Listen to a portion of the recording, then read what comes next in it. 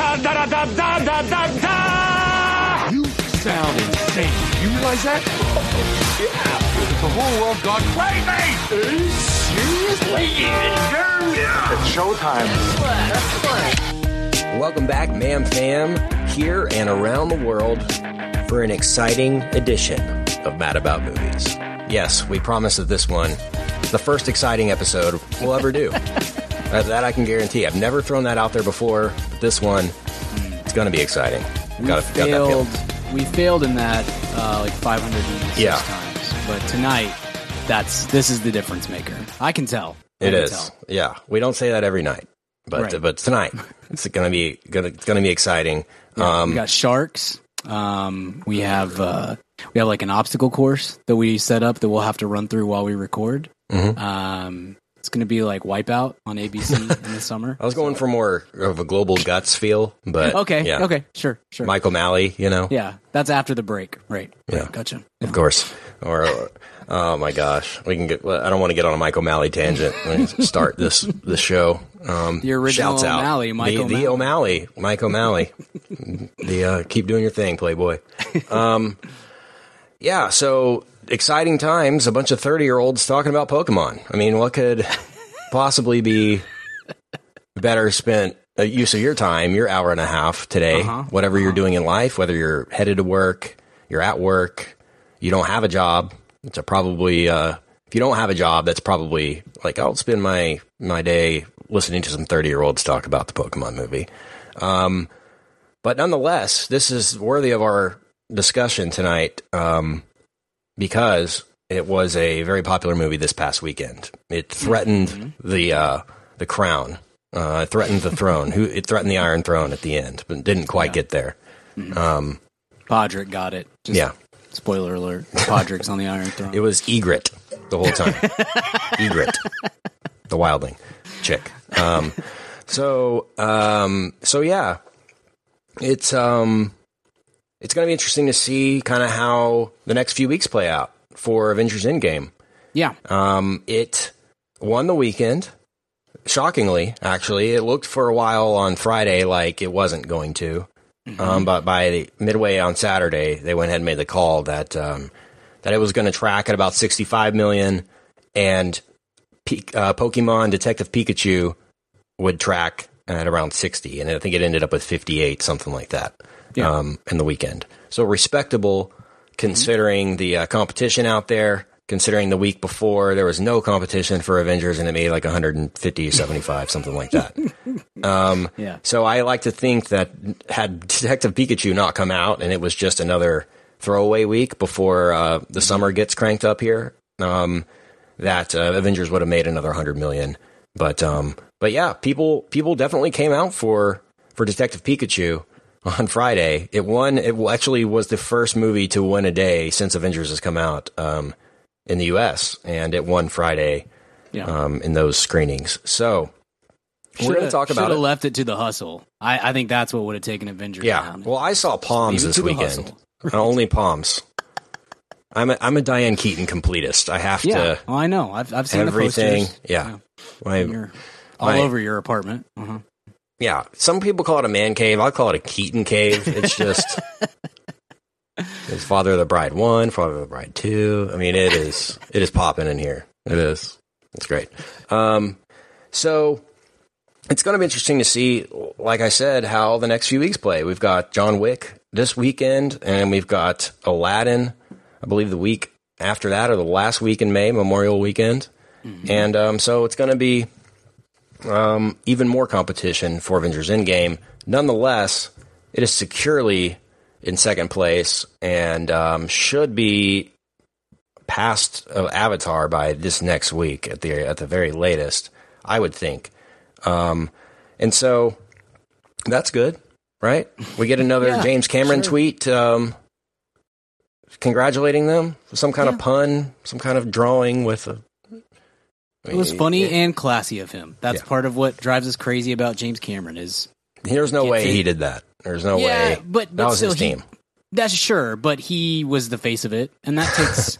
there's some sense of humor about oneself to that. There's like... James Cameron is like 80% awesome, And the 20% you're like, bro, come on. Like, just.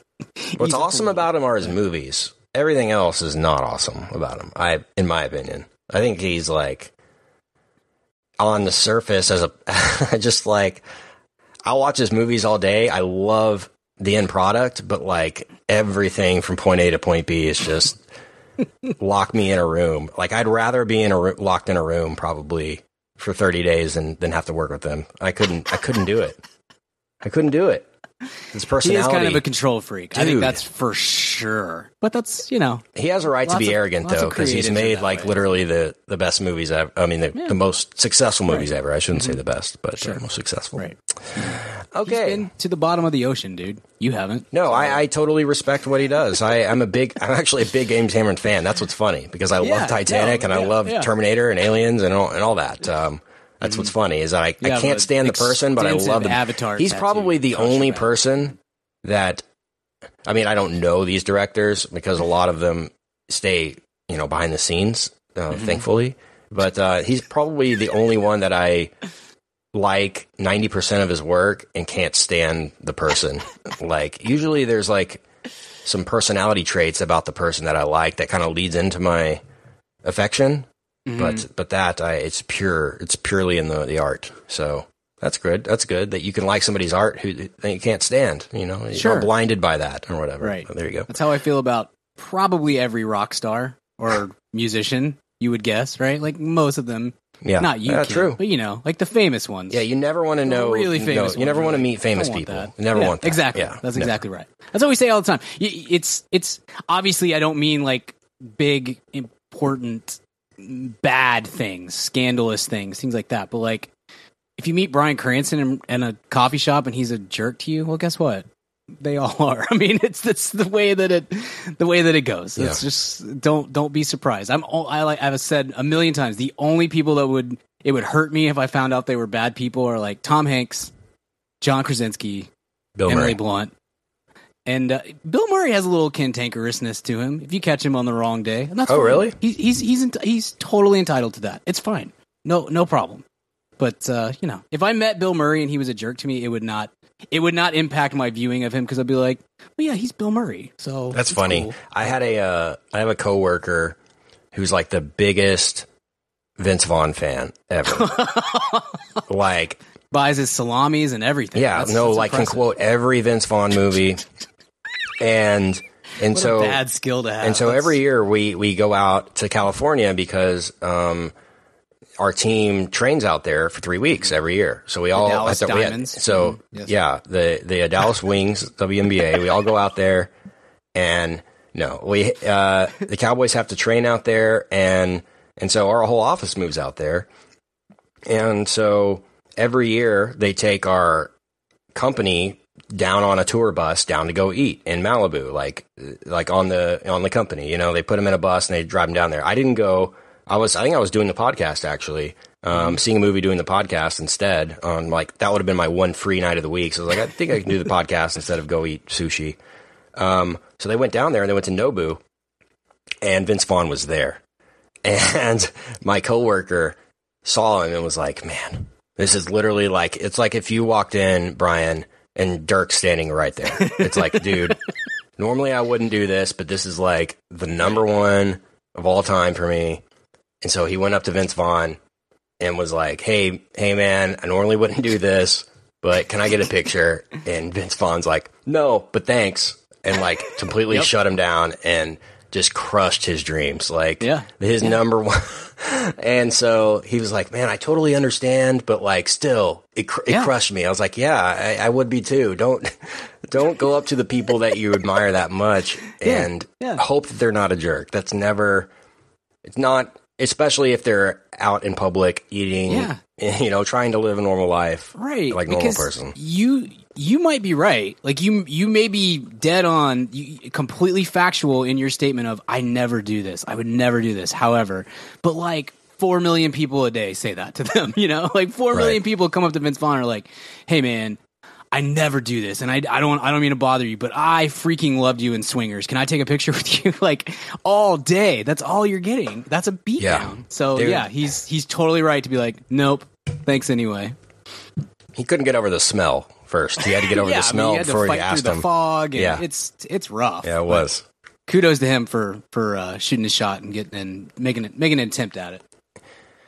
So, Richard is not here, if you haven't noticed already. God. Richard is going to join us for the review portion, though. He's running a little behind. He's traveling, and so he'll join us here in a second, along with a guest, to review Pokemon, because he made time out of his busy schedule for that, to go see it. I love the disdain in your voice for Pokemon. Ugh, Hey, so good. you know what? I'm going to talk about Pokemon because I grew up with Pokemon, and so Yeah. I'm very familiar with it. So I don't have disdain in my voice, but I know Richard Sure. will. So I'm excited for that, what that will lead to here in a few minutes. But shout out to the VIPs, the MAM VIPs, that hang out with us every week after this show. We do another episode, and that is released to our VIPs.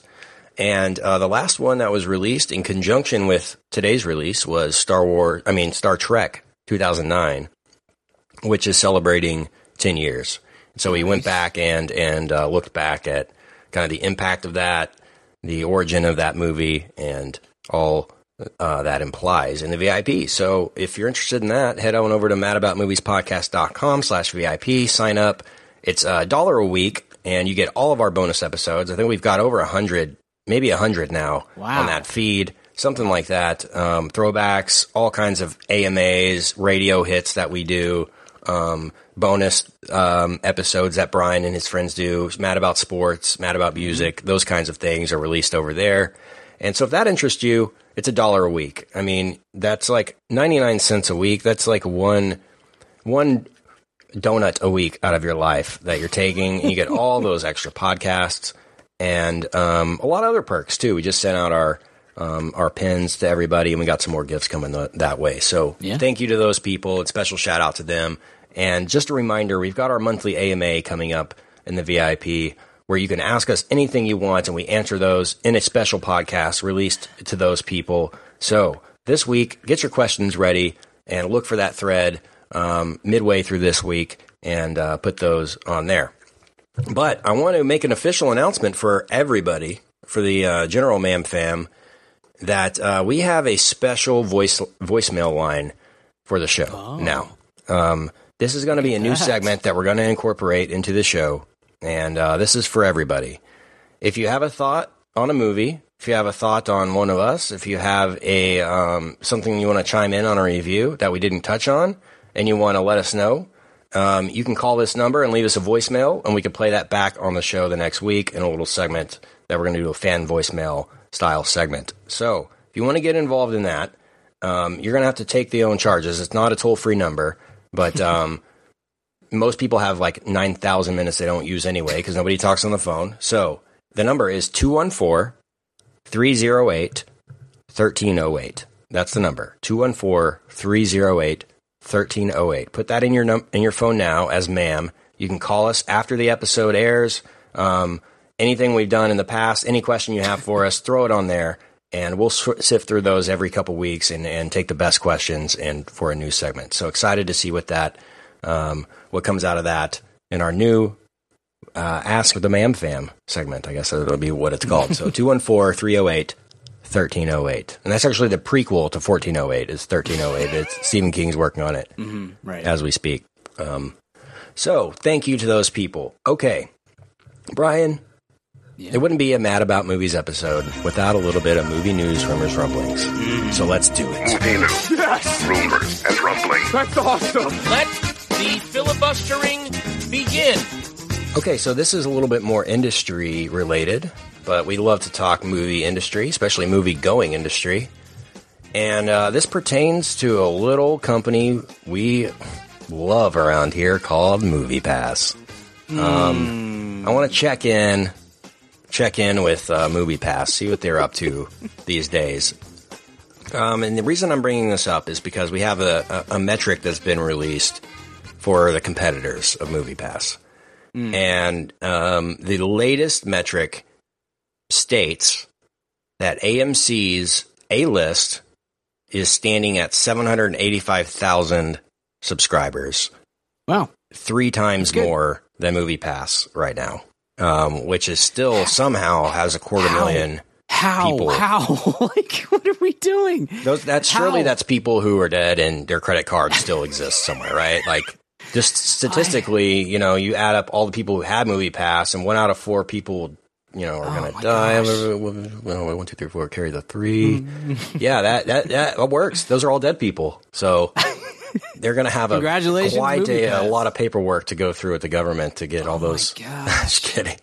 250,000 people. I'm sure a bunch of that is like people who signed up for the year in advance and then just got hosed immediately. But also, if you go, I told you guys this, you and Richard, we were talking about this the other day. If you go on MoviePass's Twitter feed and just or search their mentions or whatever, you'll see people today, like you'll see people from today who are like, "Hey, I just signed up for MoviePass yesterday and it's not working. What gives?" And you're like, "Bro, like where have you been for the last 2 years? Like, this is not a new thing. Who is still signing up for this? It's amazing. If there's one department at MoviePass that still works, I guess it's the advertising, because they're still getting it out there and getting people to give them $15 a month to do literally nothing. It's amazing. It's amazing. Yeah, class action is apparently they have some kind of clause in their terms and conditions that says you can't sue them. Okay, well, so that'll hold up in court, I'm sure. The fraud is not. Let's throw that out the window. Yeah. Man, I wish. Too bad the Firefest people didn't think to put that in their terms and conditions, right? Yeah, if the festival doesn't happen, too bad. It just doesn't. Forgot about that. Right. Thanks for the loan. Appreciate it. Yeah, you thought the Firefest doc was good. The MoviePass doc is going to be. Can't wait. Yeah, I can't wait. It's going to be. Who's even worse though is Cinemia, who's now completely they're completely defunct at this point. I think they're just completely shut down. I was with Cinemia for about a day after MoviePass. I thought you were going to say year. No, it was about a. You know how day. with MoviePass it was like, guys, like I feel like we went through a period where. Because we went through a period where we loved it. We were super. There was like a 9 month constantly. Yeah, it was great. There was a 9 month period where it was like too good to be true. Like this, I used it so much. I recommend. It was my recommend of the year for that year. Yeah. We all loved it. And then we went through a phase where we were like, it's like we were rooting for them. We knew it wasn't going to happen. It was over, but we were rooting for them to figure out how to get this thing going. And you're like, come on, guys, y'all, you can do this, please. And then we were all eventually we all had to bail. Cinemia was the exact opposite of that. I was on for literally a day and I was like, oh, no. You are doing fraud. Like, this is not a mistake. This is not, we're trying our best. This is, you're stealing from people and you know it. I made the illusion the other day with one of our friends on Twitter that was like, I feel like MoviePass was the part of Fire Fraud where you're not quite sure that they know that they're committing fraud and they're just not equipped to do this job. They're just idiots, yeah. Yeah, exactly. And then Cinemia is the part where you're like, oh, no. Okay, they knew exactly what they were doing. They're committing fraud. That's what it was. Horrendous. It was one of maybe the worst customer service experience I've ever had in my life. It was unbelievably bad. So don't rest in peace. I'm glad that you're gone as a company. I just wanted to endorse. I've gone with A-List ever since I dropped MoviePass. For the reasons that you outlined of opening the app and it just being nothing, like a blank screen. I'm like, okay, well, I'm not going to pay $9.99 a month for a blank screen. That's not not what I'm going to do. And so I did the A-List thing, and it was great. It's been great. I've done everything in advance. The only hiccup I've had was trying to buy in-game tickets, right? That first day. Yeah. It's because all their apps just shut down and all their infrastructure shut down. But that wasn't their fault. I mean, that happens. Right. But every other time, the app's been great. Sometimes I'm like, I'll book the movie for the weekend. Like once we figure out what we're going to do the review on, I'll book it through that. And sometimes I'll have to change times last minute. Something will come up for work, and I can just change it right there on the app. Boom, boom, and change the time. And get my refund. It's beautiful. So I could not endorse it more. If you're somebody who sees more than one, maybe 2 movies a month, it's definitely worth your investment. If you're if you're on the party. So I was surprised at that number. I wouldn't have thought it would have been that high, but there's definitely a market for this kind of product, and MoviePass proved that. But they ran out of money, pure and simple. I mean, had they still had money, they'd still be going. So that's really it. They just they spent their money way too fast. It's funny. There was an actual article, maybe it was New York Times or Wall Street Journal, a couple of weeks ago. Did kind of a piece on MoviePass, and one of the ex people said that the $9.99 a month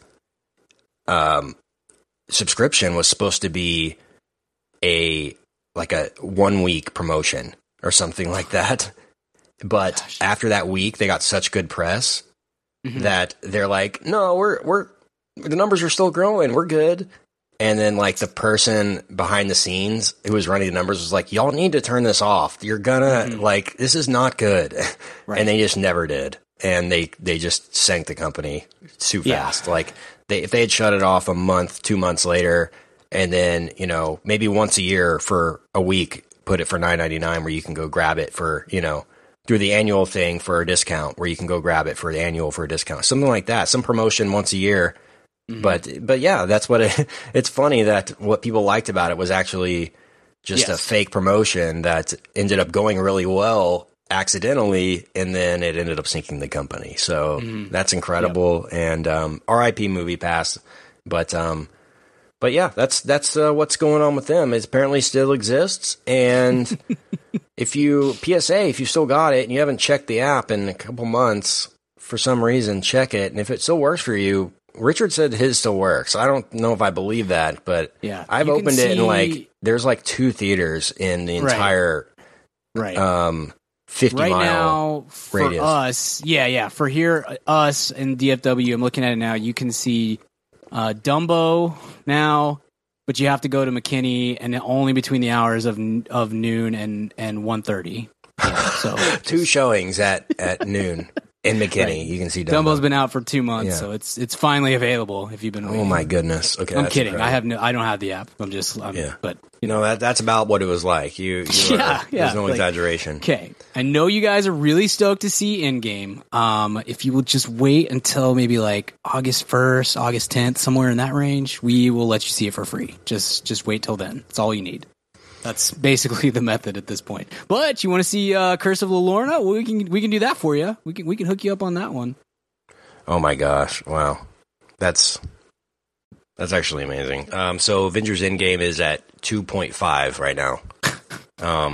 So yeah, by next weekend it'll be number 1 of all time. So congrats. And do you think the Sonic the Hedgehog movie's gonna give it a run for its money, or this can be short-lived? Doubt it. I doubt it. That's not a good trailer, my man. That's not a good trailer. No, I just want to lead into Pokemon talk with this. Yeah. Not at all. I'm a 90s baby for sure. This is nostalgia central for me. I'm not aware that Sonic is a character that any kid cares about anymore. It's not Fortnite. It's not Minecraft. It's not anything in their zeitgeist, I believe, for video. No kids are playing Genesis. But every hero does have a Genesis. That guy got promoted. Whoever wrote that got a new office the next morning. He did. Slow clap. He did. They stood up and walked out and was like, you know what? Just let him leave. You know what? They carried him out. Just everyone just nodded. Yeah. So yeah, you know what? I think there's a place for this. I don't know if CGI live action hybrid. It's got a real Kangaroo Jack feel to it. Does that make sense? Which is, of course, the highest of compliments. Right. I don't if know. You're new to the show, that's the best thing he can say about a movie is to compare it to Kangaroo Jack. Yeah, that'll be on the poster. It's got a real Kangaroo Jack feel to it. Kent Garrison. Yeah, you know what? So this thing, this should appeal to me 100%. Because I've loved those games when I was growing up. I should be the age to have kids to take them to be excited about this. If I did have a kid, I know they wouldn't be excited. I'm not excited based on this trailer. Apparently the fan backlash was intense for this, enough to where the director had to come out and say, okay, we're changing the design for Sonic. And so this is a horrible thing. Everyone was like, was putting this out there like, this is a great move, and finally we get the Sonic movie we want. First of all, this movie is dead in the water. It's not going to change the script. It's not going to change how the movie is shot, directed, edited, whatever, to slightly change the proportions of the leg or whatever on Sonic. And all these people are underpaid and overworked already. And now you're 4 months from release. I guarantee you this thing had a print date of like August 1. We need the final cut of this done, like well before the release date. And they're spending that time now, frame by frame, going and changing Sonic. I think this is horrible, and I hope this movie makes $3 and fails. And I just don't think this movie ever should have been made. If it did, I think you should do a fun animated reboot of it and make Sonic like really fun for kids and not weird in a normal world with Jim Carrey. It's just begging for 90s kids to want to go see this by bringing Jim Carrey back. And we got some comments, and I'm not going to name names or anything, on our Twitter, I'm Mad About Movies, that said, just good to see Jim Carrey be Jim Carrey again. And I completely disagree. I want him to do it like smart stuff. Like what he's doing on Showtime with that kidding show is exactly what he needs to be doing now with Michel Gondry or whatever. And he can do funner movies, but don't do 90s reboot, remake, cartoon, video game adaptation villains. Like, don't do that kind of movie. Like, do smart. Yeah. Like do what Gareth Edwards is doing next. Like team up with smart, up and coming filmmakers and properties that are, I don't know. Maybe he just needs money and he's trying to work. I understand that aspect of it, but come on, like, I just feel bad for the guy at this point. If this fails, it's like he can only take so much, honestly, because he's a very fragile person. Yeah, a little unhinged as it is. No, I'm totally with you. I saw plenty of that on Twitter and our mentions on Facebook, and that's like, if you're into that, that's fine. I'm not dissing it by any means. I'm just saying, for me at least, I think that brand of Jim Carrey expired in about 1996. And I don't have any nostalgia for it. Like, I love Dumb and Dumber. We're going to talk about Dumb and Dumber later this year. And I think it is just, it sort of exists in that moment of 1994. And it's great there. And then there's other Jim Carrey stuff that I really like with his more serious, and even some of his odder stuff. But like, I don't think anyone needed Ace Ventura or The Mask, Jim Carrey post 1996. And now it's 2019. And look, nostalgia is different for everybody, so I'm well aware of that. I have no nostalgia for that, and I think for a lot of people who do have nostalgia for it, it's not going to go as well as you think it is. You're going to be sad by the end of the movie for a lot of people, because I mean, to me, that trailer, Jim Carrey in particular, like, the trailer's bad. It's a bad trailer. The movie looks bad. The look of the creature is just horrendous. But I was sad for Jim Carrey. It made me genuinely sad to watch that trailer. It just felt so desperate in his. It looks like little moments. Oof. It looks fake, honestly. It looks like a fake movie. Yeah. It looks like an effects house that's trying to show off what they can do. And so they put out this sizzle reel on YouTube, and then hoping that some studio would see it and be like, you know what, we should make a Sonic movie, And then that's what it seems like. There was an effects house that put out I don't know if you saw this, Brian, but it kind of went around on Facebook and the like, of somebody re-edited the Obi-Wan fight from New Hope with Darth Vader. Fan. Did you see that?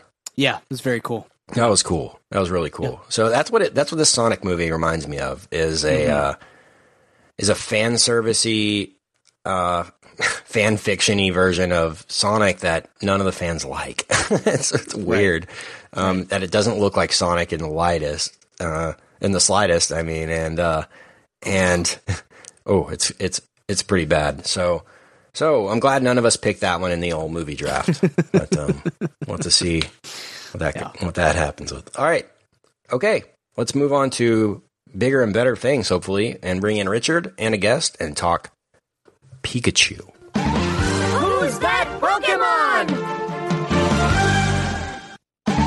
It's Pikachu! Pikachu! So we are all gathered here now, all four of us in the house.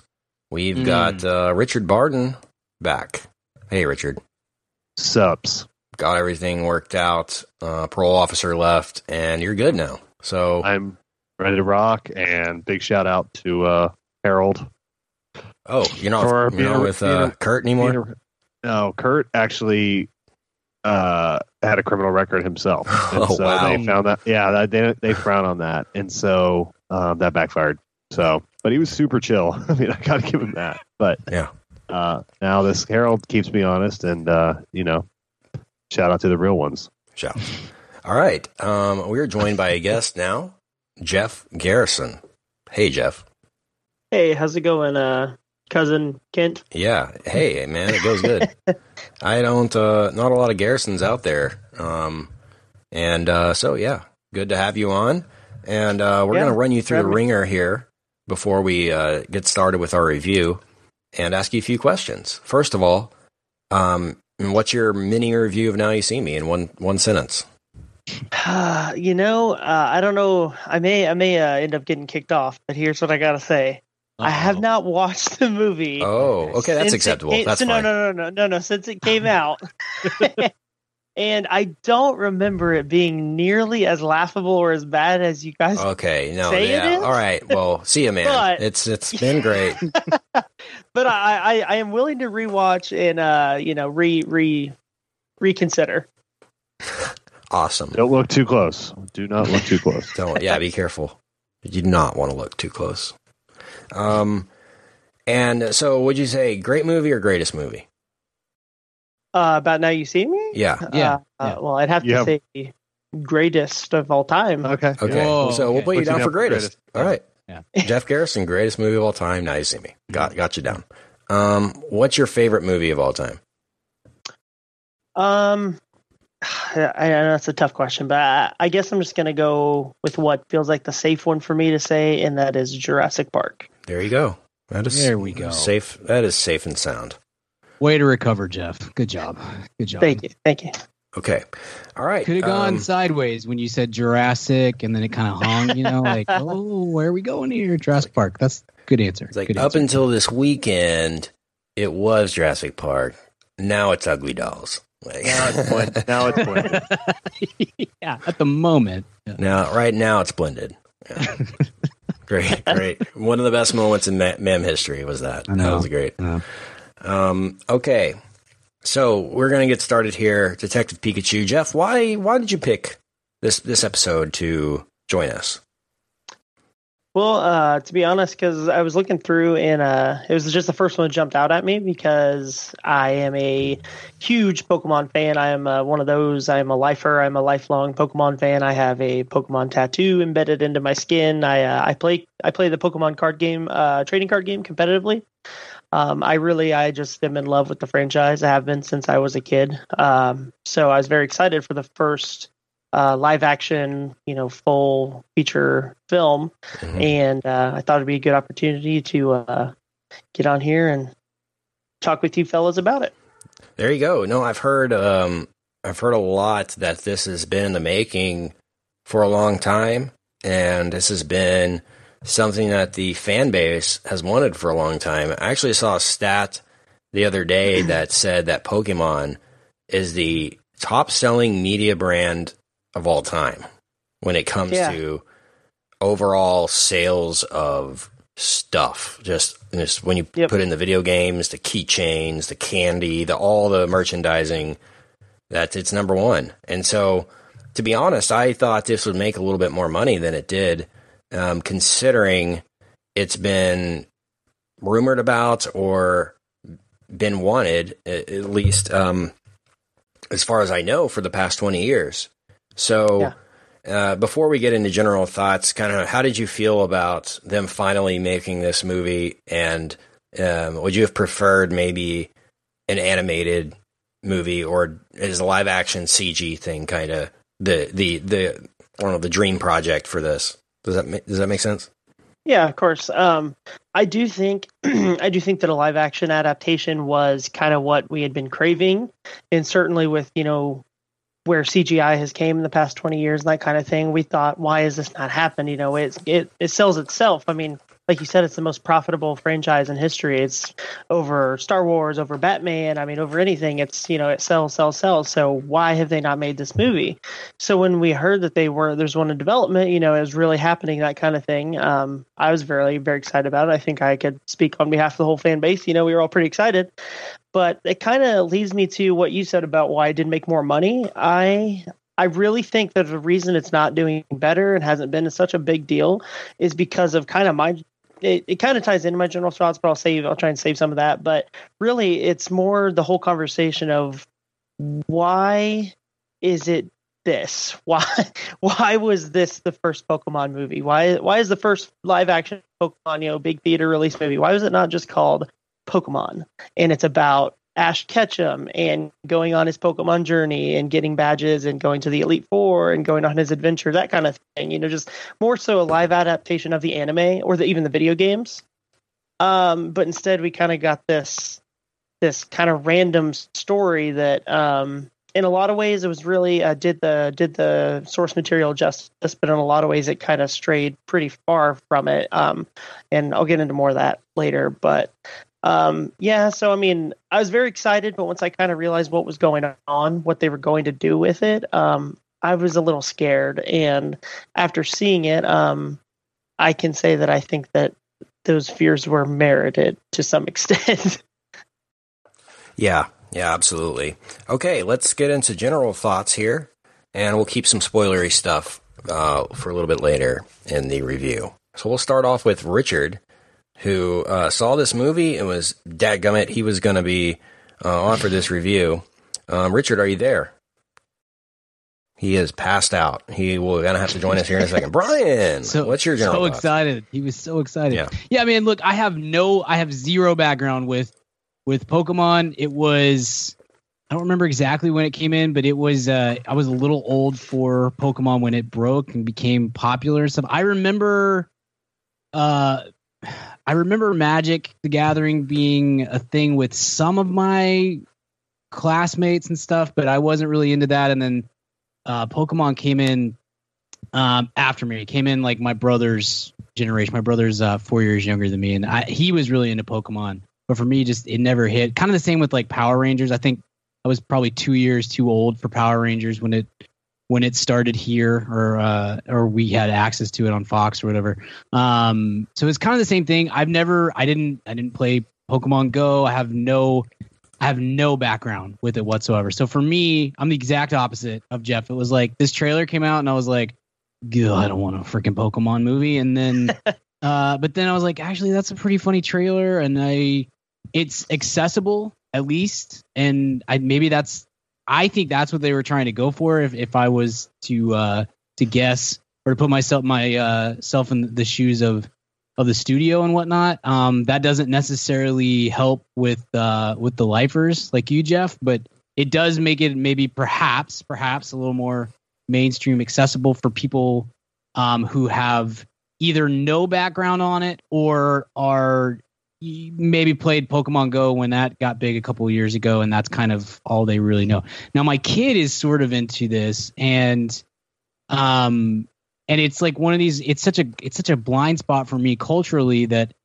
most things that he's into, he'll ask me questions about, because he's 6, and that's what kids do. They always have a million questions and blah blah blah blah, and most things I can give him some information or background or stories or whatever, or I can kind of fake it. And with Pokemon, I literally just say, dude, I don't know. I don't know any of this stuff. This is not in my wheelhouse at all. And go ask your uncle. He knows some of this stuff. But he got a I don't want to get too deep into stories about my kid, but at book fair, which is still a thing that kids do at public school, at book fair this last, I don't know, like 2 months ago, he got this big... Bought some Goosebumps and a fuzzy poster to color. Yeah. Dude, it's amazing. I've worked the book fair both times that they've had it. It's still the exact same. There's like a poster thing. Yes. You know. Yes, it's amazing. It's amazing. There's like 400 Goosebumps. Still got the smell when you walk in there, you know? Like, yeah. It's incredible. Dude, the book fair is the best. Took me back. Yeah. I want to live there. Ruled. Get in that little magazine. I'm going to make my living room into a book fair. Just walk into my living room and it's a Scholastic book fair. Posters hanging on the wall that are outdated and stuff. Yeah. Oh, I love it. Arthur. That should be the next addition to the VIP club. Oh, yeah, that's funny. Visual. Sorry. But he got, anyway, Coop at Book Fair got this sort of like encyclopedia of Pokemon, and he's just going through it, and he can't really read very well, so what's this one called? And then he just, I don't know, it's like he memorizes everything he can about it. So he was super pumped for this movie, and I am so happy that he was, and that that I had like a buffer or a good reason to go see this movie. Not that I wouldn't see it otherwise, but just like I definitely, if we didn't have podcasts and if I didn't have a kid, this definitely would be a maybe when it comes on HBO type of movie or something like that. But anyway, I took him to see it today. We had a good time. He had a blast. He was super, super pumped and enthused about it. That always helps with movies that I'm not super into. It's if the kid is really into it, it kind of adds to the enjoyment of it. So I had a good time with it. I thought there was a lot of scripting problems, and we'll get into some details on all this sort of stuff. And I definitely think if this wasn't Ryan Reynolds, it's a much worse movie. But he kind of brings it because he always does, and he does so in a way that is really entertaining and fun to interact with, and that helped a lot. Because otherwise, I'm not sure how high I would have come out on this. Yeah.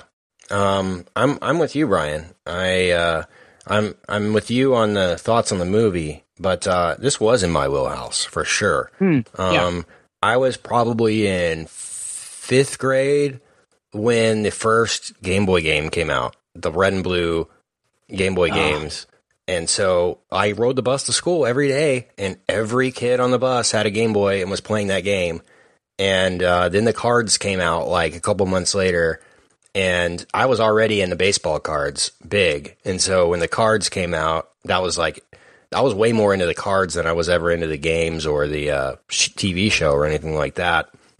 And then I grew out of the cards, year later, whatever, by the time I got to middle school. And but then my little sister was growing up, and she started watching the TV show, and she got really into it. So I handed that stuff down to her, and now my nephew is really into it. So he has nice. the Pokemon Go, and we gave all our cards to him, and he's like 6 or 7 years old right now. So it's really interesting, just the trajectory of the franchise, the consistency of it. The branding has been so consistent for 20 years. I mean, that daggum logo hasn't changed 1 pixel, since they started. Like, they're pushing it home. I mean, I know they've introduced new characters, new Pokemon, but I still think there's a golden age of this franchise, and that was in the first couple years of it. I agree with Jeff. I wanted this to be more of a throwback, to be more of a fan service movie, for the people that were 30 that were taking their kids to see it, or the kids that grew up on it. I wanted this to appeal more to them.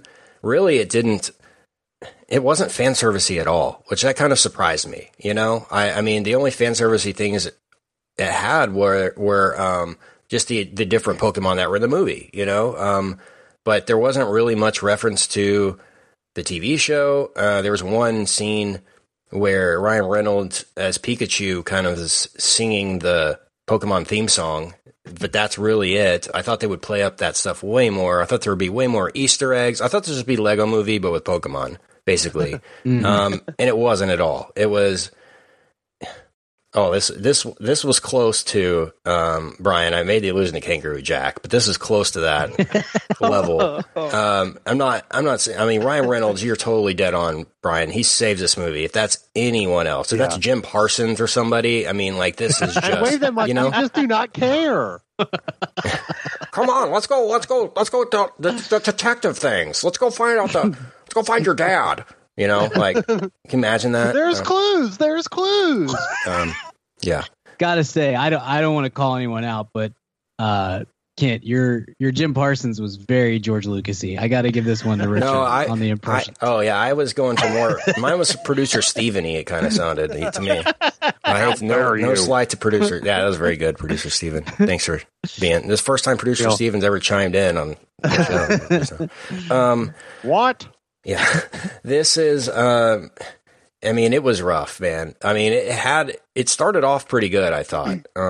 Took forever to get Pikachu introduced, but I thought it started off pretty good.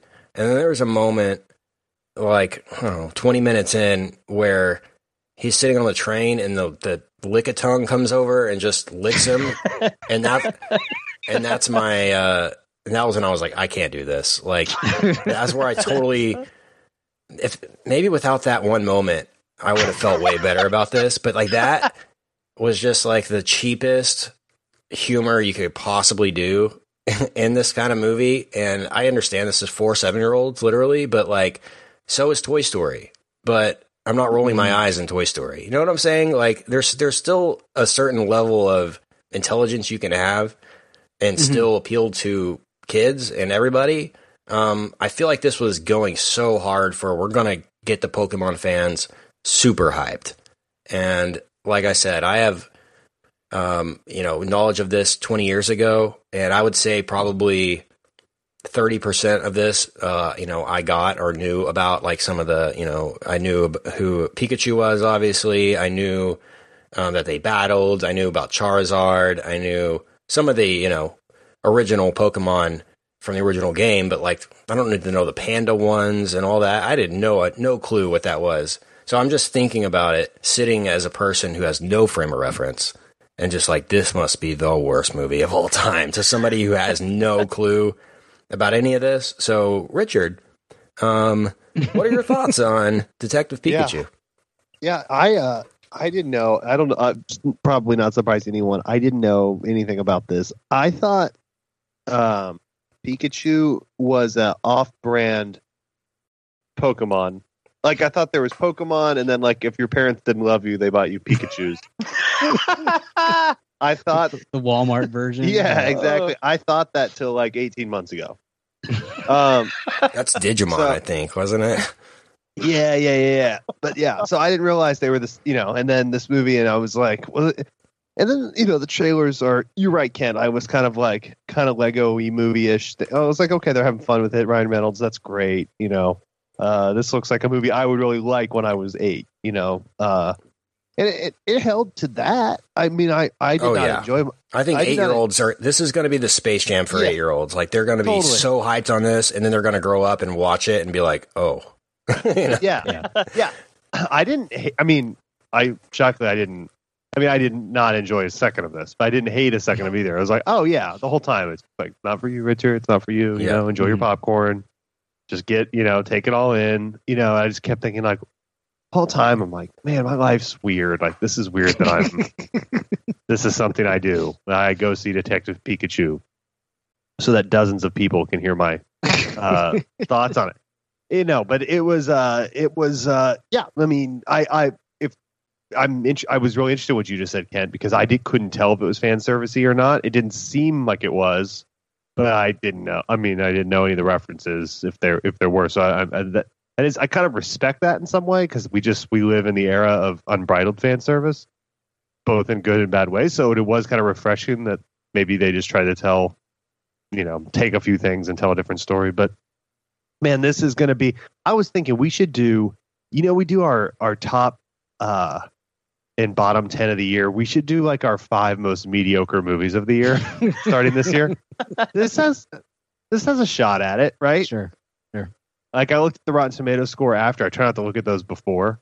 Rotten Tomatoes score after. I was like, yeah, right on. It's like 68 or something. One off. That's a shame, but it was I was like, yeah, I remember. So all that to say, yeah, I didn't understand what was going on, but I enjoyed it, and it's for what it was for the couple minutes, and Ryan Reynolds is great. I mean, that's stunt casting when stunt casting works really well, and a great use of him. And I feel like if we didn't have Deadpool, and he did this, we'd be like, wow, that was a really good use of him. I wish they could find something better for him to have that kind of use in. But we have Deadpool, so this just kind of felt a little redundant. But it was for kids that can't see Deadpool yet. Yeah, a great kind of intro to that kind of snarky type of character. So anyway, I've gone on long enough, but those are my generals. Yeah, it's funny. Ryan Reynolds has really found a niche for his charms and what he brings. We talked about it in the past, and actually we're talking about it this next week in the VIP when we talk about Aladdin.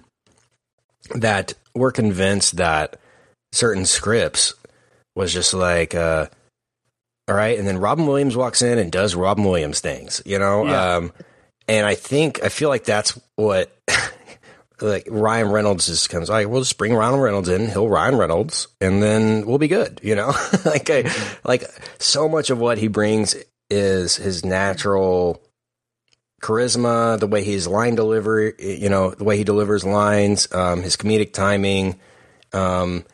He really embodies this character. I mean, I gotta admit, I wasn't thinking about Ryan Reynolds when this movie was going on. I thought he did a really good job, kind of stooping to the level of the material, if that makes sense, while at the same time having kind of a meta attitude about it, which was pretty funny. So there was some stuff for us in there.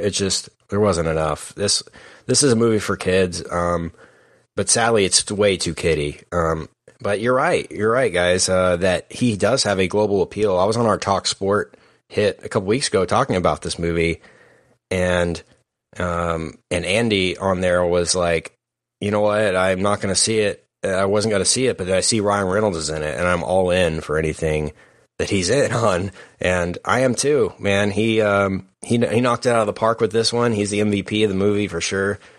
Justice Smith, I don't know who he is, but this did not do him any favors at all. I don't know how much he was in Jurassic Park, wasn't he? Jurassic World? Kingdom. I mean, Jurassic World Fallen Kingdom. Yeah. Oh, yeah. Oh, I remember him. Oh, yeah, I remember that. He was not great. But I mean, I like how this started. Jeff, I'm going to get your thoughts in a second, but I liked how this started, man. I really liked the intro where they're out there like hunting Pokemon with the Cubone thing, and I was like, okay, this is cool. This is like when in the video game when you're walking through the fields and you stumble across one, right? Like it was a cool adaptation of what you would expect, but that was really it. And then when they get to the city, it just gets kind of convoluted. I like the battle sequence though, so that's obviously in the trailer, but I thought it was well executed for what you would think it would be from the video games and comics and TV and all that. So Jeff, as the fan of this, what was your, as a lifer of this, I should say, how did you feel? Did you like it? I mean, it's one of those things where I kind of, I can't say, no, I did not like it, because, I did get to see some of those creatures or those characters on the big screen, which I've never done before in that way. So, I mean, there's definitely things about the movie that I, will cherish and things like that. But for starters, I guess I just didn't realize how much of a kid's movie it was going to be. And that's probably my fault. But I try and stay away from as much trailers and online stuff and articles as I can going into these types of things. And I really thought this was like PG-13, and especially with Ryan Reynolds, I thought it would be just a little more edgier, a little more for, my generation, our generation. I'm 25, so I mean, I just thought it'd be a little more. Well, I was very wrong about that. It was very much a kid's movie, which is fine. I understand that I am a 25-year-old fan of a predominantly children's property, but I just wasn't expecting that. my kind of whole thoughts on the once I realized what the movie was going to be, the past few weeks or whatever, trailers and things started dropping, and I did see. I was kind of like, why is Pikachu talk? That was like my first thing. Was like, why is Pikachu even talking? I understand this is based on a video game from the DS, the Nintendo DS. Apparently, he's a detective in that. I haven't played that particular game, but what? Not Are only, you a fan, bro? I mean, come yeah, on.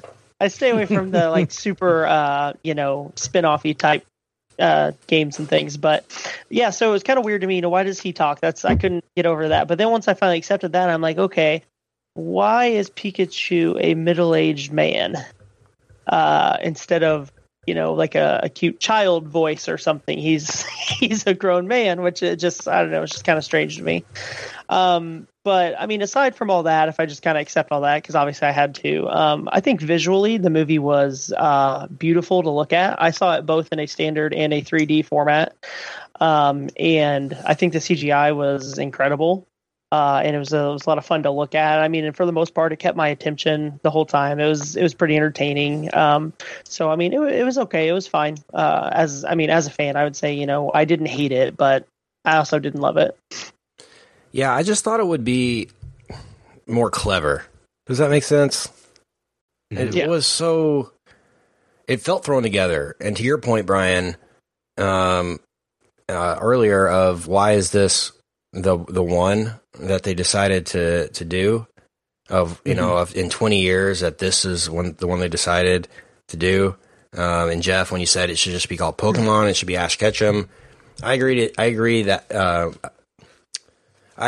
with that, but to a certain extent, I think you got to open up the world to that in some way. I think this is a great introduction to the environments that they're creating. I think they pulled off the CG aspect really well. I didn't feel like that held the movie back at all. They spent a lot of time.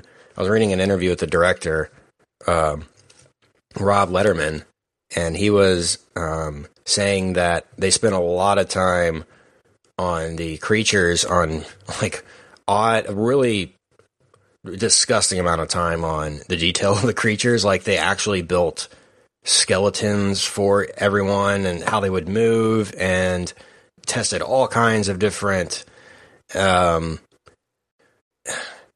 example, the eyes of the creatures had to be proportioned right to where they wouldn't dry out in real life if they were that size. Things like that are just like you would never think about and probably shouldn't have for this movie. But the amount of detail that they went to this is almost dumb. And he said that he said they spent like something like 3 months on just Pikachu, getting the design right for that, which they obviously didn't do with the Sonic movie, but that because I thought Pikachu looked great. I thought the emotion that they got out of the mocap from Ryan Reynolds was really solid. And they said that most of the tests they were doing, that Pikachu's natural face on cartoon is like flat, and that they had such a hard time getting emotion from the character because like they would do the thing and then they would add the fur onto the face and it would just completely kill all of the emotion from the performance capture.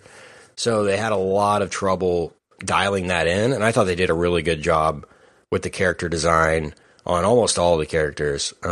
Was there anything that you disliked about that aspect of things, Pokemon fan Jeff? As far as the actual creature design, no, I didn't have a lot of complaints. One of the big ones is kind of related was that, although I think they did a good job of trying to represent each generation. There's a few from each gen, Gen 1, Gen 2, Gen so on and so forth. There was a lot of repetitive, how many times, and they're probably, creatures that you don't even recognize, obviously, but, how many times do we see an Apom or a Braviary or a Slacking just sitting in the background sleeping and, or an Octillery, and it's like, there are 900 of these things now, and you're telling me that these same 20 or 30 are just all over. These are the 30 that you always see when there's 900 of them.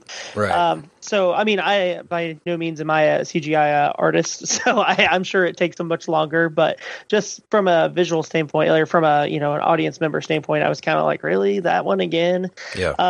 But as far as the designs goes, I thought they were pretty spot on for the most part. There were a couple of sizing issues from just from a Canon, like a Canon standpoint. There were some that were very off on size, but for the most part, I think they did a good job with the textures and making them look like real animals.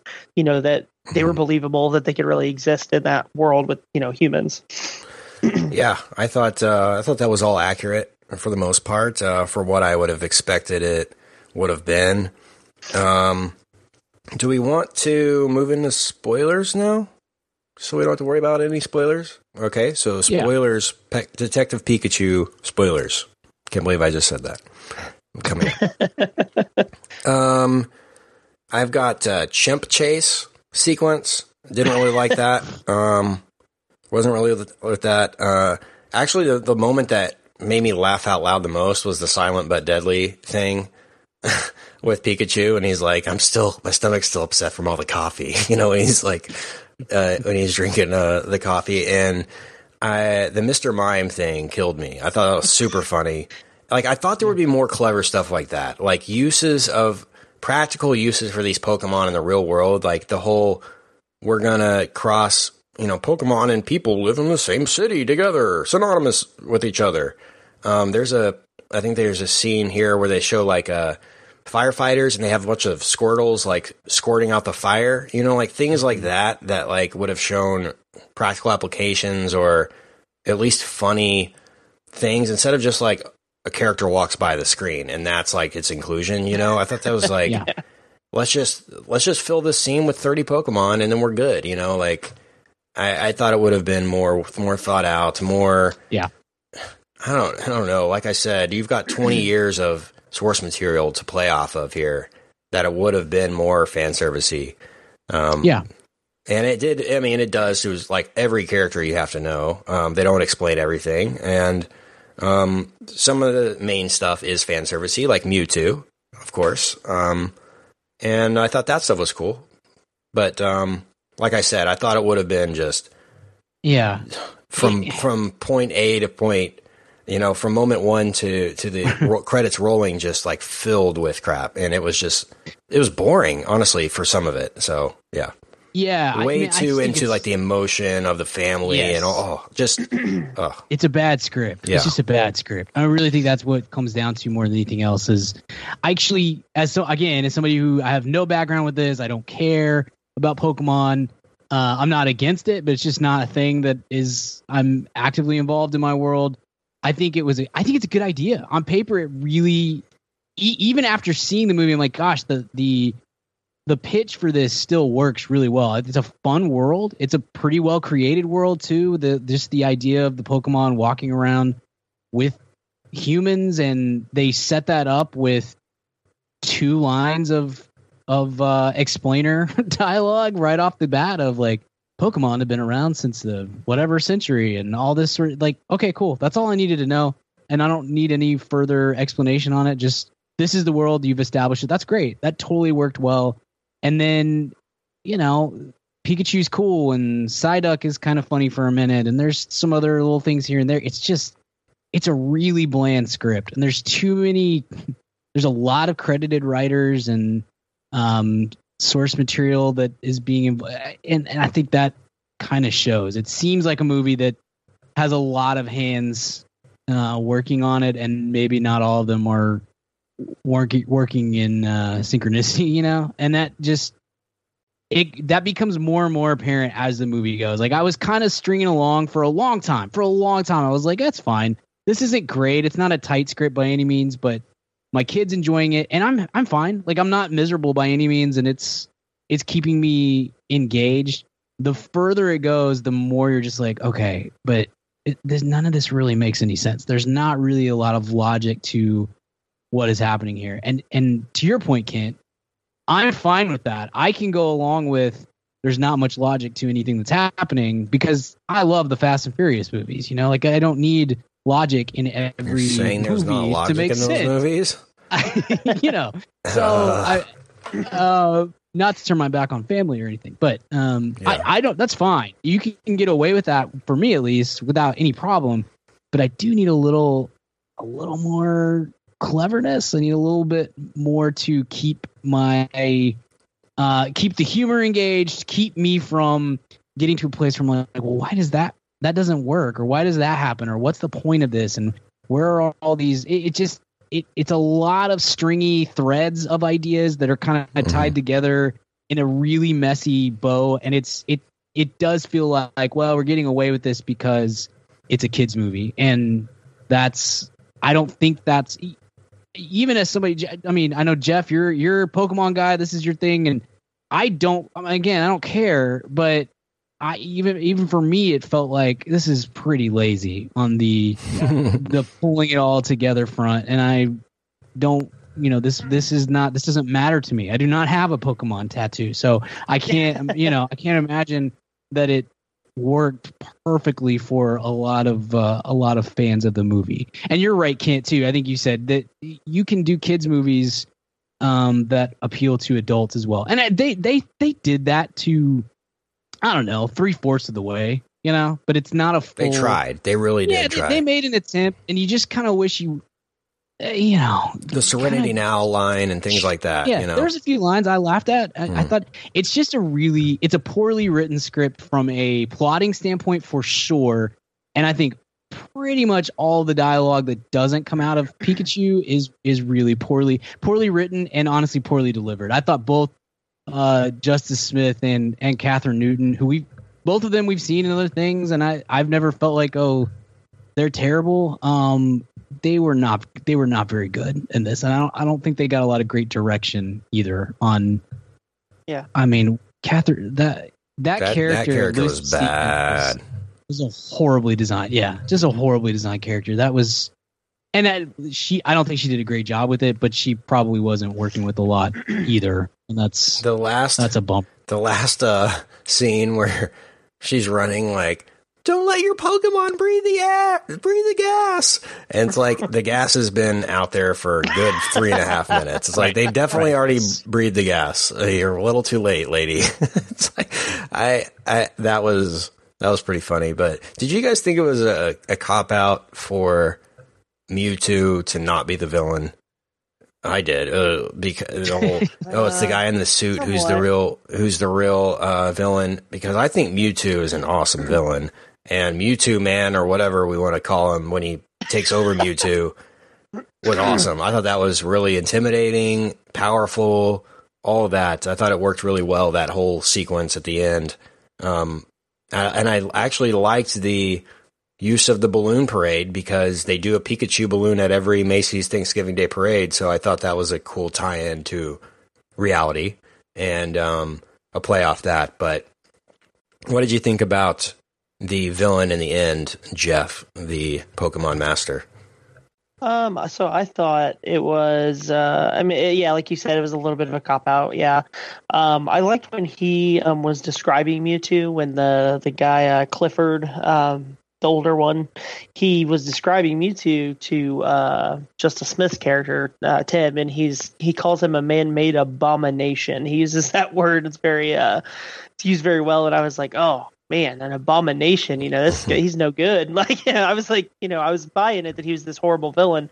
And then, of course, you find out he's not, which, it is a kid's movie, so you don't want to make the guy who's on T-shirts and on cards and stuff to buy, you don't want to villainize him. You want kids to like him.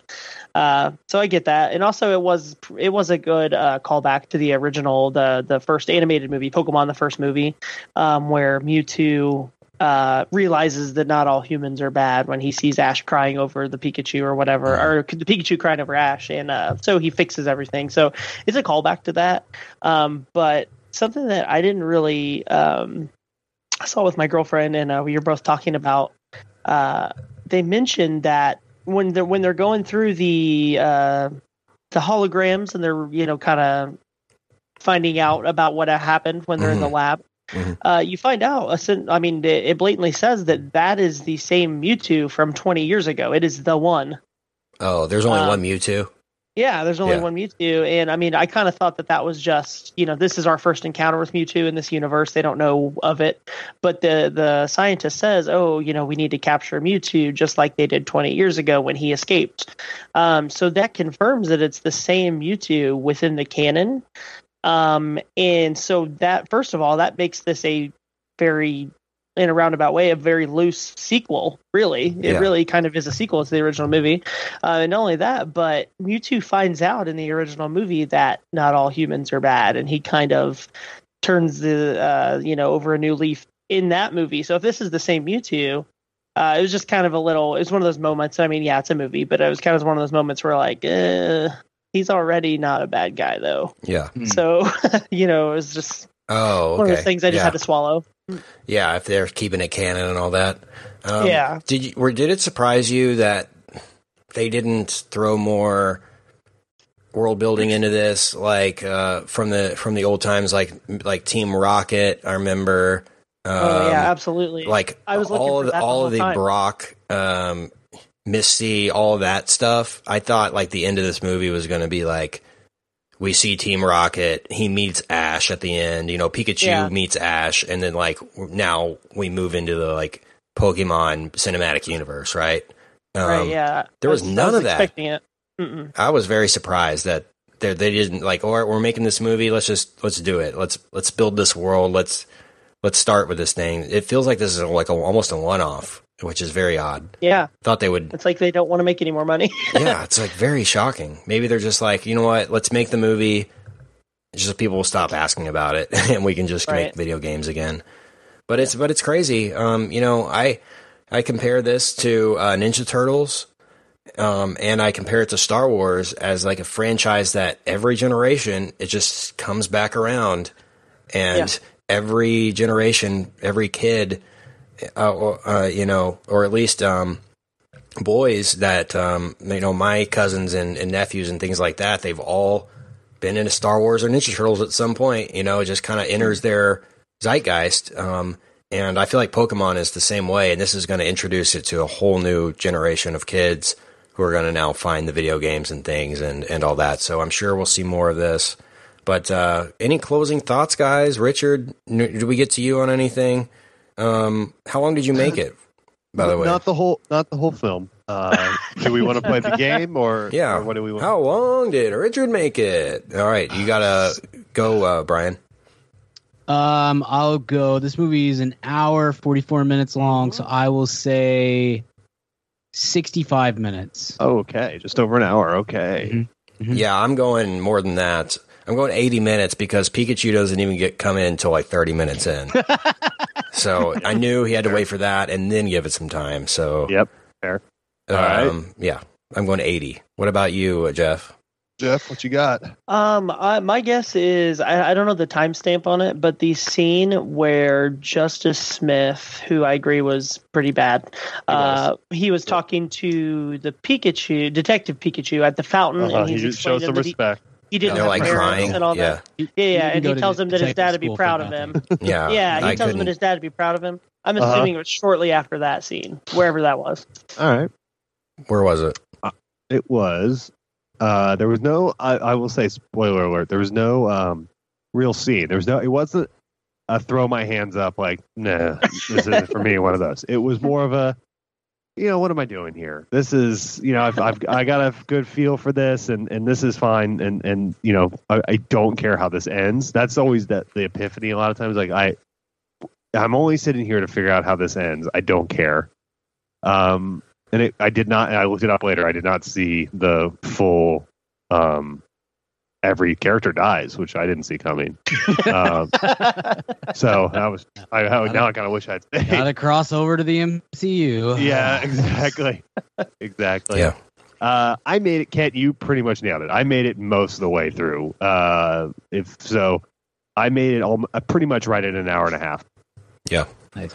I was checking the watch. This is a little bit long for me. Yeah. It gets way too deep, and the whole stuff with the consciousness going in the Pokemon and then trying to so Ryan Reynolds was the owner of the Pikachu and now it's not, like that whole twist, if you want to call it that. I don't know, that didn't play out very good. It was sloppy. Agree. Very much. It wasn't. Yeah. It was trying to be heartfelt and all this, and it fell flat. And it was trying to take a note from the Lego Movie in that regard, and didn't hit the note. So that's not good. I thought it did not end on a good note. This movie, like I said, I thought it would have ended positive, and here we go into the next 3 movies, and no, that didn't happen. Yeah. So. Just to wrap things up, go ahead, Brian. Sorry. No, as you say, on one hand, I give it credit for not existing solely to create a new franchise. You know, like, that's a big whip to us who have to watch 100 movies a year to just perpetually feel like all this is just a lead-up. You know, just all this is a setup for a sequel. So if this is truly a one-off, like, that's kind of great. I'm actually like that concept, and that part of it makes sense to me. The way in which it's tied up at the end with the Pikachu was your dad the whole time was terrible. Just a really terrible note. And I don't care what source material or not or anything like that. It was a really stupid, lackluster way to end a movie, and it felt like if you were on a high towards the end of the the whole battle sequence and whatnot, which I wasn't, but it was a nice fine plateau of decent, and then that note drops, just like, what are we doing? Yeah. Like, that felt like a massive letdown at that point, and I wasn't even all that invested. It just felt like a really stupid way to finish out the movie. And the MacGuffin of Mewtwo wiped my memories. That's why I can't remember anything previous to today. All that. Here we go. So I do want to end on just kind of the box office outlook for this. It did finish with the biggest opening of all time for a video game adaptation, which is surprising at a $58 million domestic debut. That tops Lara Croft Tomb Raider from 2001 with Angelina Jolie, which made $47 million. And it looks like it's going to do around 170 domestically total is what they're projecting for it. And we'll have to see what it does overseas. So far, it's made $100 million. And so it's going to be a decent, I guess, outpouring for this when it's all said and done. But it is apparently the first video game movie ever to be fresh on Rotten Tomatoes. I saw that somewhere. I don't know if I believe that. I can't think of another one that's good or would have been fresh. But I believe it. I don't know. We might have to knock it down a peg, but I do remember when we did Tomb Raider, the new one last year, the year before. I don't remember what year that was. I think I gave that a fresh rating, and it was rotten, but I think it was the highest rated video game movie at that time. I feel like I remember that was like a theatrical release. I think there's some that were like straight to DVD ones or something that had higher scores, but so I believe it. Okay. All right. It's grades time. Let's do this. All right. I'm going to grade this one out at a, this one's tough. I'm going to go B- on this one. Brian. Okay. Yeah, I'm right in that range too. It's I think it's a C- without Ryan Reynolds. If you just replace him with an average voice actor, I think he really brings a lot to what's happening. Jeff, you're right. Like, the CGI was good. I liked the world. I liked the creation of it and the way it works and the look of it and everything. I thought that was all well. I just, good gracious, that script is really bad, and the acting is not much better. I'm gonna go with you, Ken. I'm just gonna go B-. B- for me. Okay. Richard, what about you, bud? I'm gonna go. See, I think it's an F without Reynolds, so I'm gonna say C. I'll just give it a flat out C. Okay. All right, Jeff. Yeah, I just gotta be honest. I'm really disappointed with this. It's just not what I wanted, and I understand that is me being selfish and an elitist, scumbag. But I mean, I saw this movie. I know. I mean, you guys are local, so I'll say I saw it at the Grapevine Mills Mall. And there's Legoland right across the way. And I think there was a birthday party or something in my theater because there were, I don't know, 1,000 kids in there. They all had Legoland stuff. And they were crawling all over the ceiling and screaming and throwing things and kicking my seat the whole time. And so it was a really horrible experience. But aside from that, I did see it the night before with mainly adults, and I still didn't enjoy it. I mean, even, in that setting. So yeah, I'm going to have to say C+. I mean, it wasn't what they did well, bringing those characters to the screen. I appreciated, but it was not good. You should have gone to the 21 and up screening. You don't have to worry about that. They don't allow kids. I have to figure that out. Yeah, they ID everybody, and they don't even allow kids in there. They actually make the kids sit in the lobby while their parents go in. So you could have done that. Yeah, I've heard that such a place exists. So there you go. All right. Okay. Good times, and we're going to end this and move on to recommends. Boom.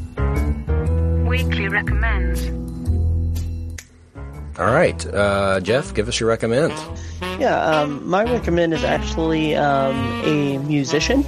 I've been listening to them nonstop recently. The name of the group is The Midnight. And I actually asked Brian about it on Twitter the other day because I thought he might have been at their show here. He was not, but I was, and I'm super enjoying them. They're I don't know if you guys are familiar, synthwave, retro wave.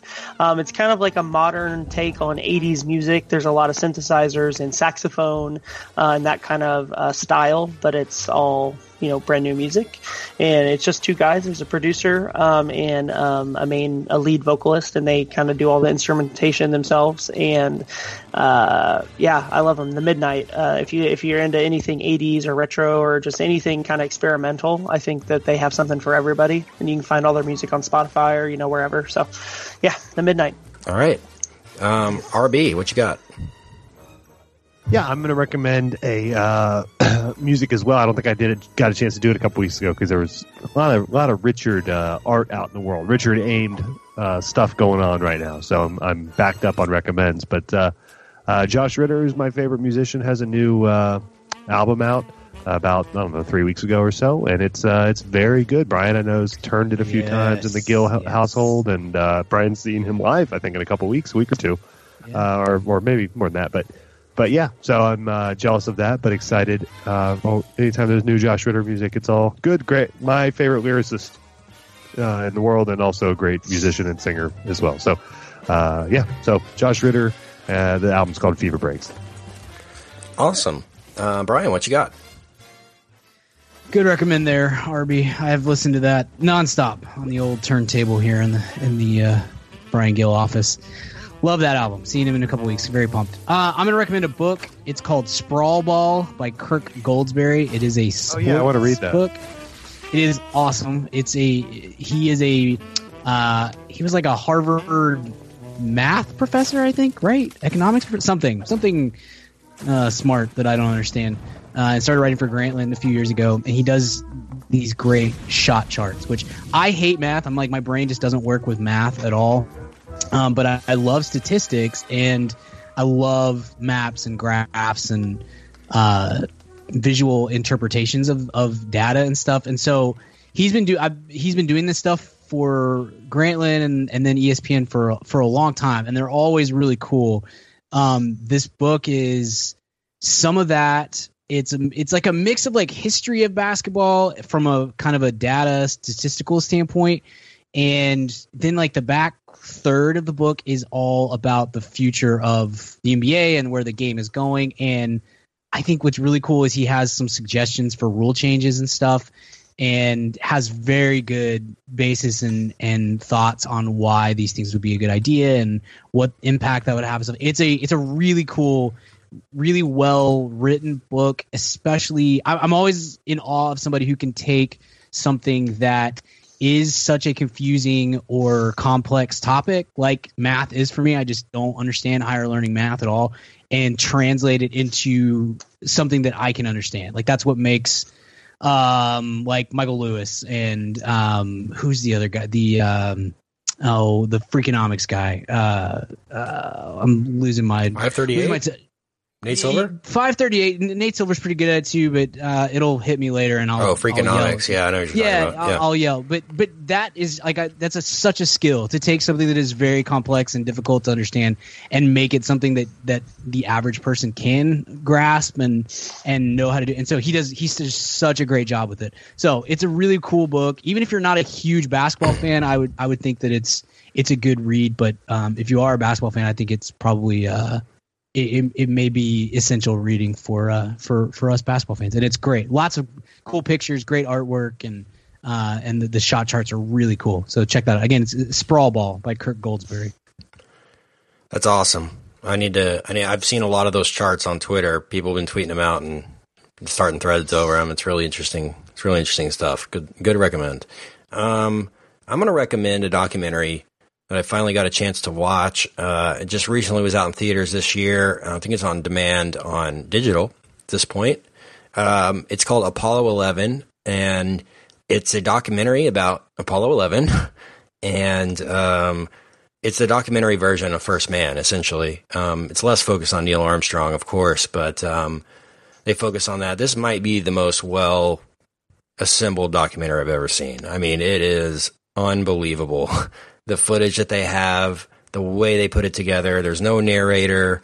It's all nat sound. It's all nat footage from back in the day, all chronological. I mean, this thing is incredible. It's all edited and directed by one dude who put this together. And with the help of CNN Films and this other guy who, some audio engineer, some Harvard audio engineer or something, took all the original Apollo 11 tapes and remastered them digitally and cleaned them up to where they sound great, Yeah. And it makes such a huge difference. And so that was the base for this documentary was just the audio tapes. And they went back and found a lot of the footage and they've synced it up with like the words of these audio tapes, It's incredible. You guys definitely need to check this out. Apollo 11 documentary. If you're a NASA fan, space guy, documentary person, this one is a must-see. It's in my top movies of the year for sure already, and it might be further. Brian, you seen it? Yeah, I love it. I second that recommendation. It's a really, really cool documentary. Really well done. Really good. Not what you would expect it to be, and so that's what caught me off guard, but that's what made it appealing, in my opinion. So, definitely recommend that. Apollo 11. Okay. Good stuff. You can catch Richard online at Richard Barden on Twitter if you want to get a hold of him. Jeff, thanks for joining us. Can the MAM fam or Pokemon fans around the world follow you on social media if they want to? Yeah, of course. You can follow my Instagram at jgarrison515. I'm on Twitter at 222SXE. Okay. Nice. There you go. Brian, where can we find you? You can find me on the Twitter, BGill12. You can find my writing at madaboutmoviespodcast.com and the Mad About Movies podcast newsletter, which will be out later this week, I think. So be on the lookout for that. Boom. You can find me on Twitter at Kent Garrison and on all social media there as well. Please reach out to us online, madaboutmoviespodcast.com and at madaboutmovies on Twitter. We love carrying the conversation off the air and continuing that. You can email us as well. All that information's on our website. So stay tuned, VIPs, for a conversation on Aladdin coming very soon before the reboot. We're talking the original animated movie. And next week, I believe we're talking John Wick. Right, Brian? Yeah. John Wick 3. John Wick 3. And next week, Harry Potter, Prisoner of Azkaban. Oh, that's right. That's right. And AMA. So it's all coming up. It's getting exciting. So, thank you again for listening, and we'll see you next time at the cinema. Goodbye. Hey, baby, I hear the blues are calling, tossed salad and scrambled eggs. And maybe I seem a bit confused. Yeah, maybe, but I got you pegged. But I don't know what to do with those tossed salads and scrambled eggs. They're calling again. Scrambled eggs all over my face. They're making me yah-yah. Tossed salads and scrambled eggs. They're calling again.